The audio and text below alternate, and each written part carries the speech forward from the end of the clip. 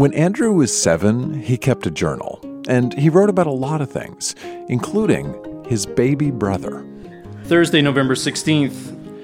Mother says I may take care of my baby brother. I can stay with him if I'm not rough. One way to make him laugh is to tickle him. I like to stay home and take care of him.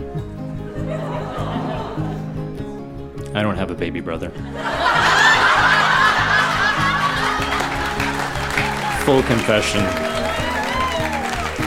That's Andrew reading about his imaginary baby brother. I'm Dan Meisner, and this is Grown Ups Read Things They Wrote as Kids. It's a show where we go back in time to remember the good, the bad, and the awkward parts of growing up. And we do it all in front of a live audience. Where's that live audience? There they are. This time, recorded live in Whitehorse, Yukon territory, we have reluctant singing and dancing, a very bloody horror story, and a list of ways to make Whitehorse a better place. This stuff is weird, it is wonderful, and it can help us figure out who we are today. So think about who you were when you were a kid, and stick around.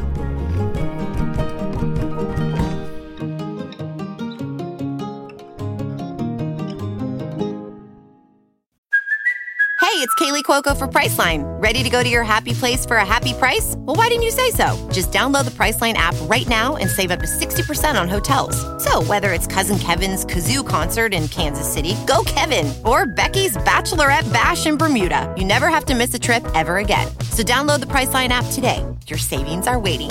Go to your happy place for a happy price. Go to your happy price, Priceline.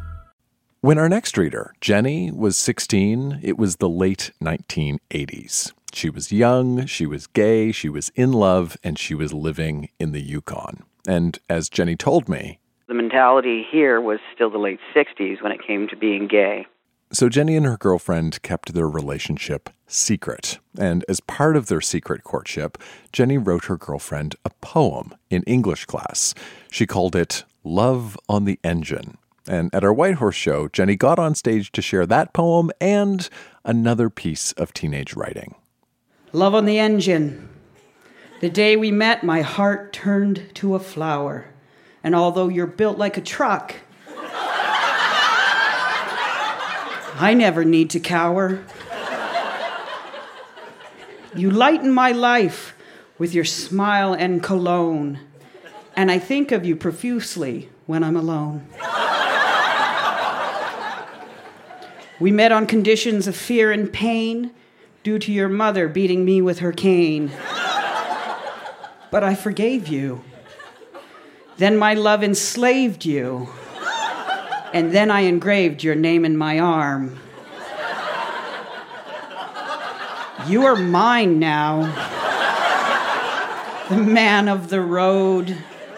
My wounded cuts your hand has sewed.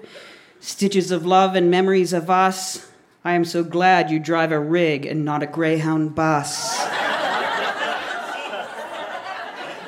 I will miss you, Joe, and I hope you know that your love drove down the highway of my heart in the cab of your gigantic red semi-truck.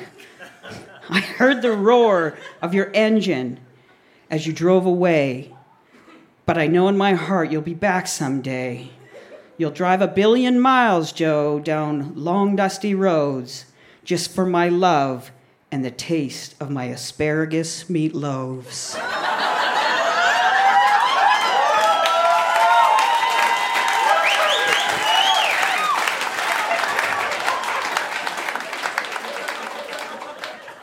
The lovely young girl liked it. My English teacher asked me not to write poetry again. So I decided I would be an intellectual, like Nietzsche. Composition in B-flat major. I was also a band nerd. Deep inspiration, barium enema. What is the difference? Both refresh your system, never really expecting either. Eventually you get the same taste in your mouth. A warm, acidic mucus covers your palate and clogs your nasal passages to your esophagus. Do you like this? Or do you wish it was just better? I look and I see nothing but a brain full of dreams and a colon as clean as a whistle. I don't know about anything anymore. You're all confused and extremely vulnerable. I mean, is it all right to love something till it makes you so crazy that you want to kiss it and kill it at the same time? No one knows, let alone cares. And you don't know what you're supposed to say or think. Should you make the glorious leap of faith, jump right in, and hope that they, your one true love, don't crush you, your oh so aching heart, standing with one foot before me and one behind, realizing nothing is beneath me, but I do not fall. The future will only tell if gravity works. And we do it to ourselves every day. Well, such is life.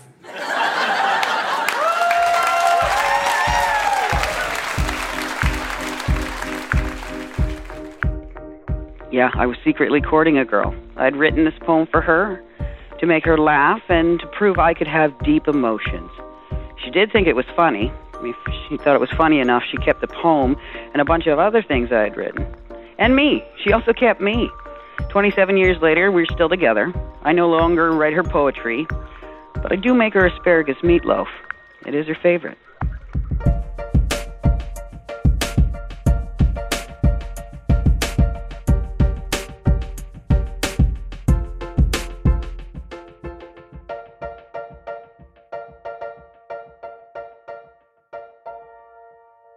I love it when kid writing includes local references or is rooted in a particular time or place. It's a big part of why we travel with this show, so we can hear stories from all over. And when Laurel was in grade 6, she wrote a list. As you'll hear, it's the kind of list that could only be written in the Yukon. Ways I would like to improve Whitehorse. I think if people don't know this already, the river flows north to Dawson. Whitehorse isn't a bad place at all, but it could use a few improvements. Whitehorse is a new place, though, and it hasn't had much of a chance to improve it. First off, Riverdale is quite away from downtown.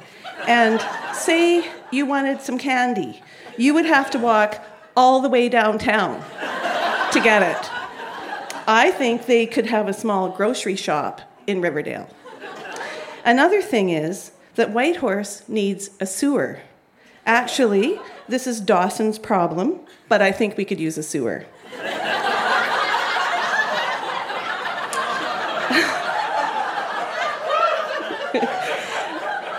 I think that Hogan's department store could have better service, too.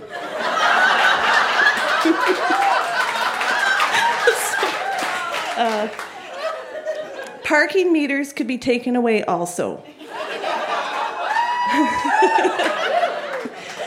Not because they're expensive, but the very reason that you might park in front of one and suddenly remember you don't have any change. You can't go in a store to get change without that old bag coming and giving you a ticket. That is one of the adults' reasons, probably. Well, those are my 4 reasons to make Whitehorse a better place. Thank you.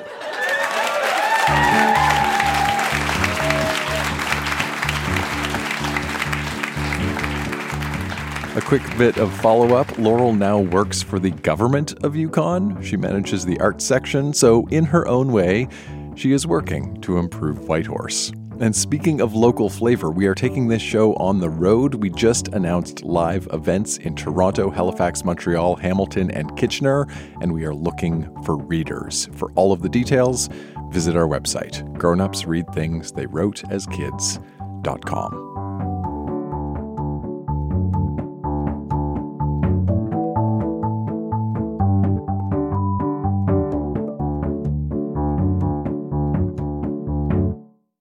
A lot of what we hear on stage at Grown Ups Read Things They Wrote as Kids is funny. It's cute or weird or embarrassing.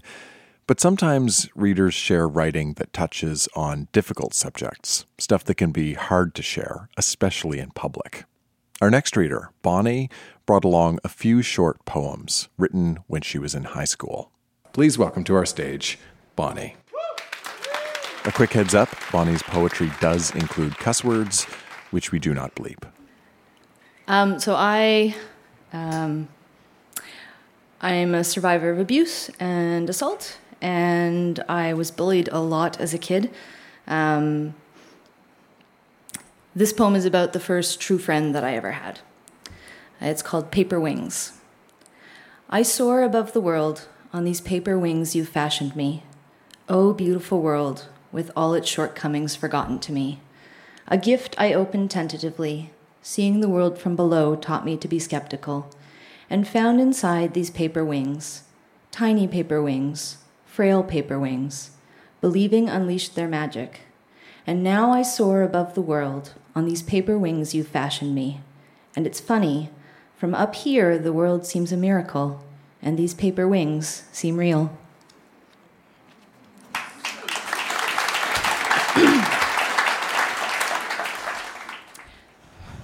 Do you remember? Do you remember when you used to own me, when I was a possession sitting stationary next to your computer? Uncross your arms, don't cut your hair, stay thin, get proper, pretend to be happy, pretend to be perfect, be my dream girl, change, now stay the same. Do you remember the bruise on my arm, the way I used to cry, how good you were at ignoring me? Why can't you be cool, be like her, love me like she should, go on a diet, shut your fat face, tell me I'm the greatest, know that you're not. Do you remember telling me you loved me, while I begged you not to, quietly with my eyes, ruining me? You don't deserve me, you'll never change, slut, bitch, whore. I'll always be a part of you, like it or not. Do you remember? Because I know I don't.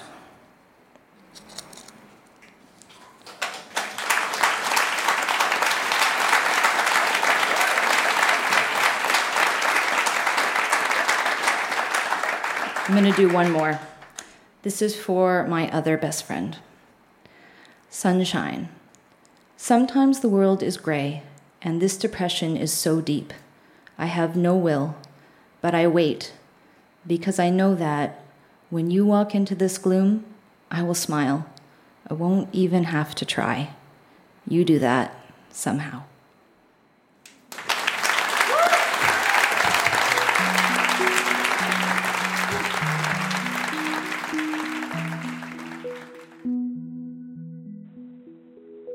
Hi, Dan. It's Bonnie calling.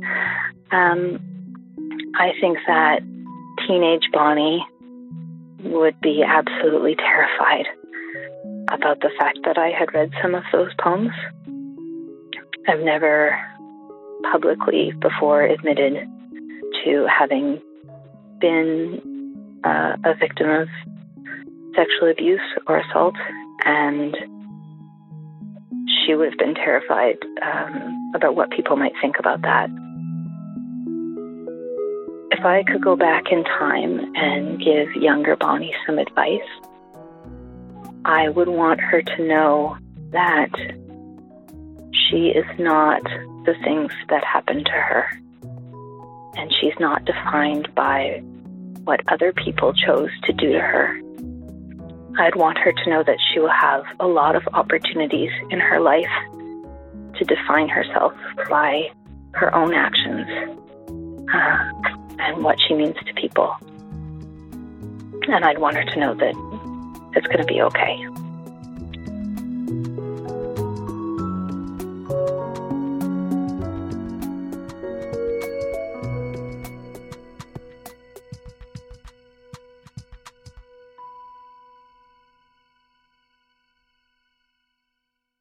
When Zoe was in grade 10, she made a list of all the things she loved. And as you'll hear, some of them are stereotypical high school favorites, others less so. Okay, big pillows, debates, cinnamon candles, friends who aren't fake, laughing, hip-hop dance, modern dance, perfect ringlets, gel pens, coconut sunscreen, old musicals with Fred Astaire, Ginger Rogers, Gene Kelly, animals, sushi, French manicure, fluffy snow, slippers, the idea of a global community. Beaches, sunrises, sunsets, big sweaters, dance studio floors, defined backs. Breakdancing, alcohol, but it's crossed out and it says no more, yay. Forearms, traveling, music, and then it says classic rock, hip-hop, rap, blues, rock, folk, older. Sex, question mark, haha. Thank you.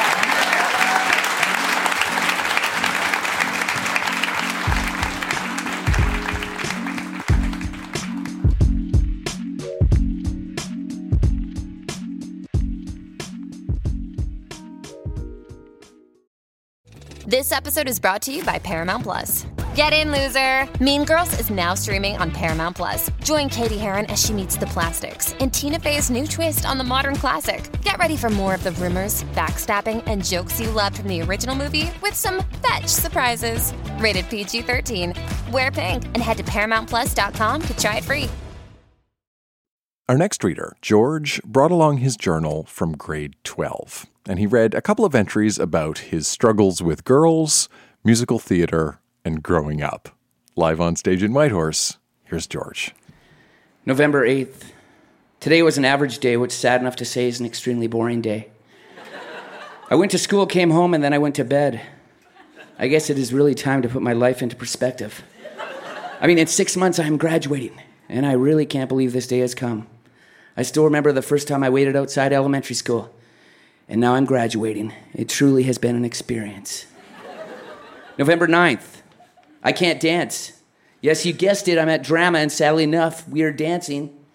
It seems every night at musical theater, we are either dancing or we are singing. I mean, don't get me wrong, I love singing and dancing, but it's just, I don't really have the knack for it.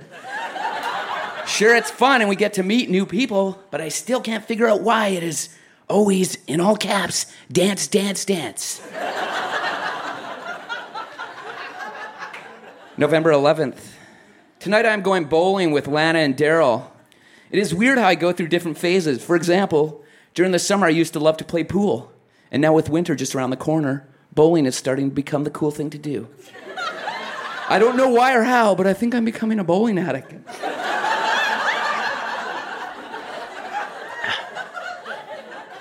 November 15th, I never thought it would happen, but once again, I'm lost for words. November 16th, it is amazing.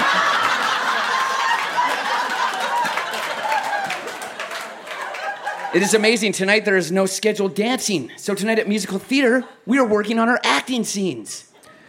November 17th, tonight I'm going out for coffee. I don't really do this often, and come to think of it, I think it's really cheesy.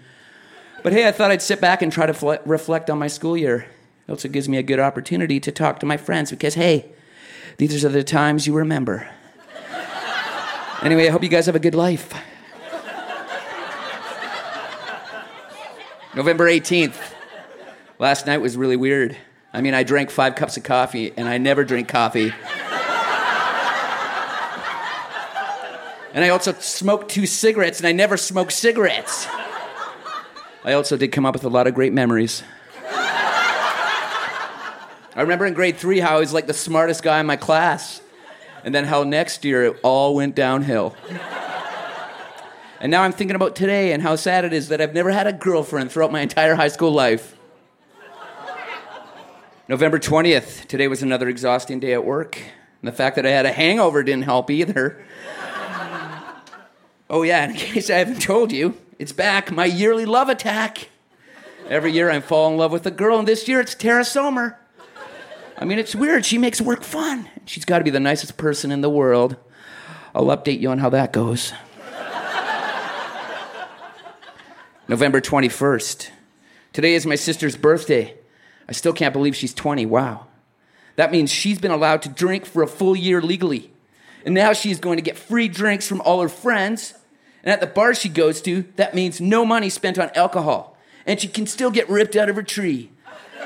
That lucky $, $, %, $. Grade 12. November 25th. Tonight I think I'll be a rebel and try to get drunk. It's been almost 2 months since I was last drunk, and there's only so long someone can go without drinking.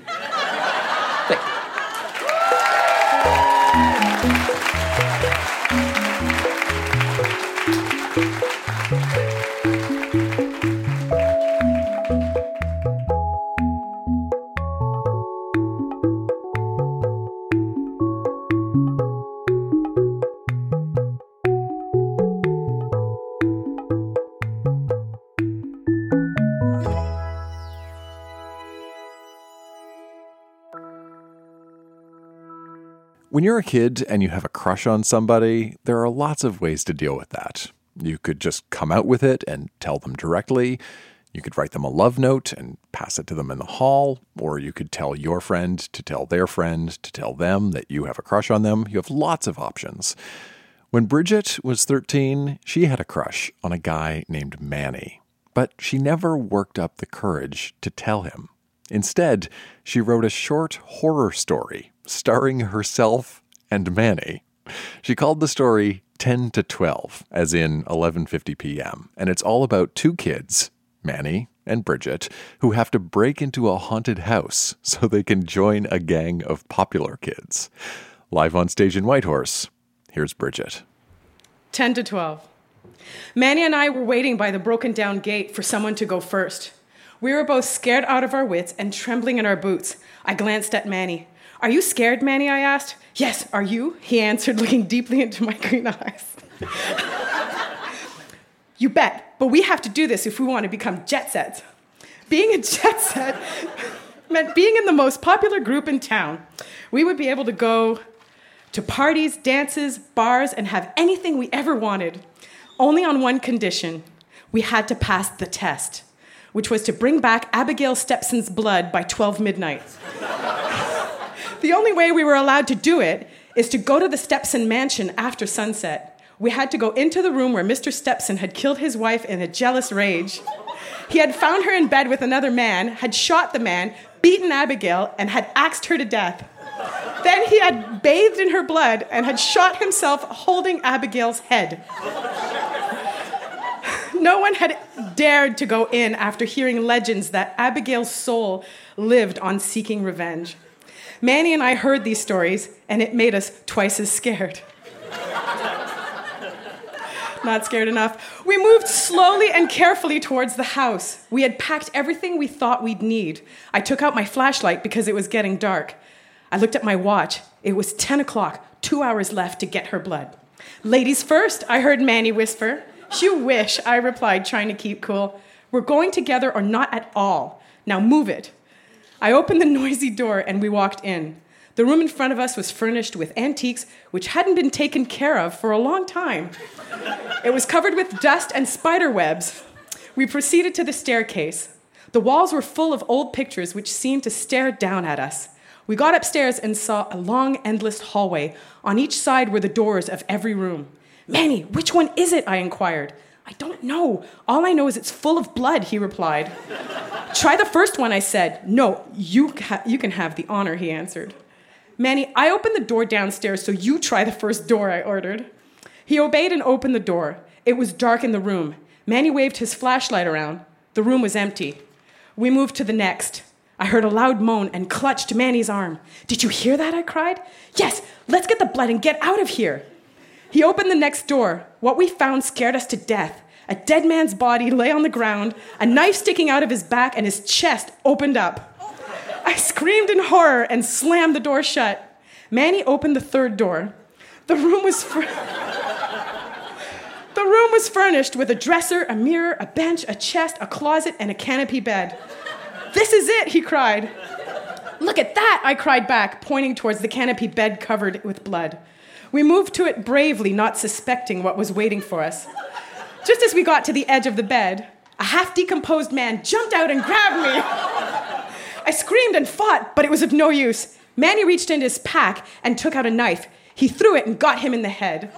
He let me go and dropped to the ground. I cried in relief. We moved carefully to the bathroom where Mr. Stepson had bathed in Abigail's blood. I looked back fearfully at the rigid body on the ground, thinking it must have been Abigail's lover. We reached the bathroom, and Manny pushed open the squeaky door. We both stared in shocked horror. There in the tub filled with blood was Abigail's body without the head. I almost threw up. "Pass me the tube, Bridge," Manny asked, getting brave. "Here, thanks." "Be careful, Manny." "I will. Don't worry, Bridge." "Manny? What?" "I know it's a bad time to tell you this, but we might not get out of here alive, so I love you." "You do?" "Yes, me too." I glanced at my watch. We were running out of time. It was 11:30. We had to hurry up and meet the jet sets at 12. Manny reached out and dipped the tube in the pool of blood. He filled it up and put a cap on it. "Let's go," Manny yelled. We ran through the long hallway. Just as we were about to start down the stairs, Manny tripped over something. He picked it up. "It's her head!" I screamed in terror. Manny yelled and sent it flying down to the other end of the hallway. "Run, run," he cried. We ran down the staircase. I was in front of Manny. I heard him yell. I never bothered looking back because I was so frightened. I threw open the door and ran to the street where the jet sets were waiting. It was 11:50, 10 minutes left. We made it, I yelled, jumping up and down. I turned to hug Manny and almost fainted, seeing him covered with blood and the knife he had used to kill Abigail's boyfriend sticking out of his chest. He handed me the tube of blood. "What happened?" I asked. He looked deeply into my eyes and fell to the ground unconscious. "Call an ambulance," I screamed. A month later, we were both back in school. We'd become the hottest couple in town. Everything was great, except I never found out what happened that night on the stairs. Memories haunted me for the rest of my life, but what annoyed me the most was never knowing if Abigail had done it or not. The end.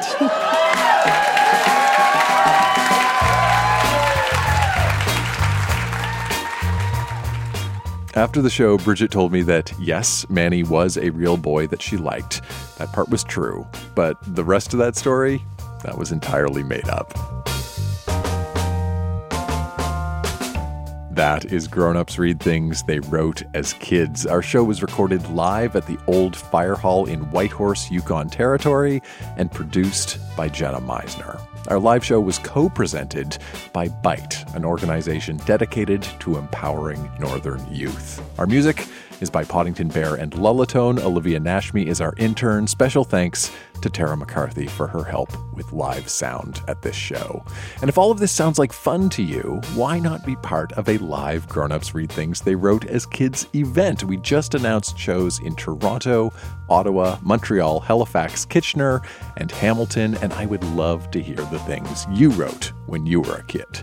For more information, visit the website grownupsreadthingsttheywroteaskids.com, or even easier, use the link in the show notes on your device right now.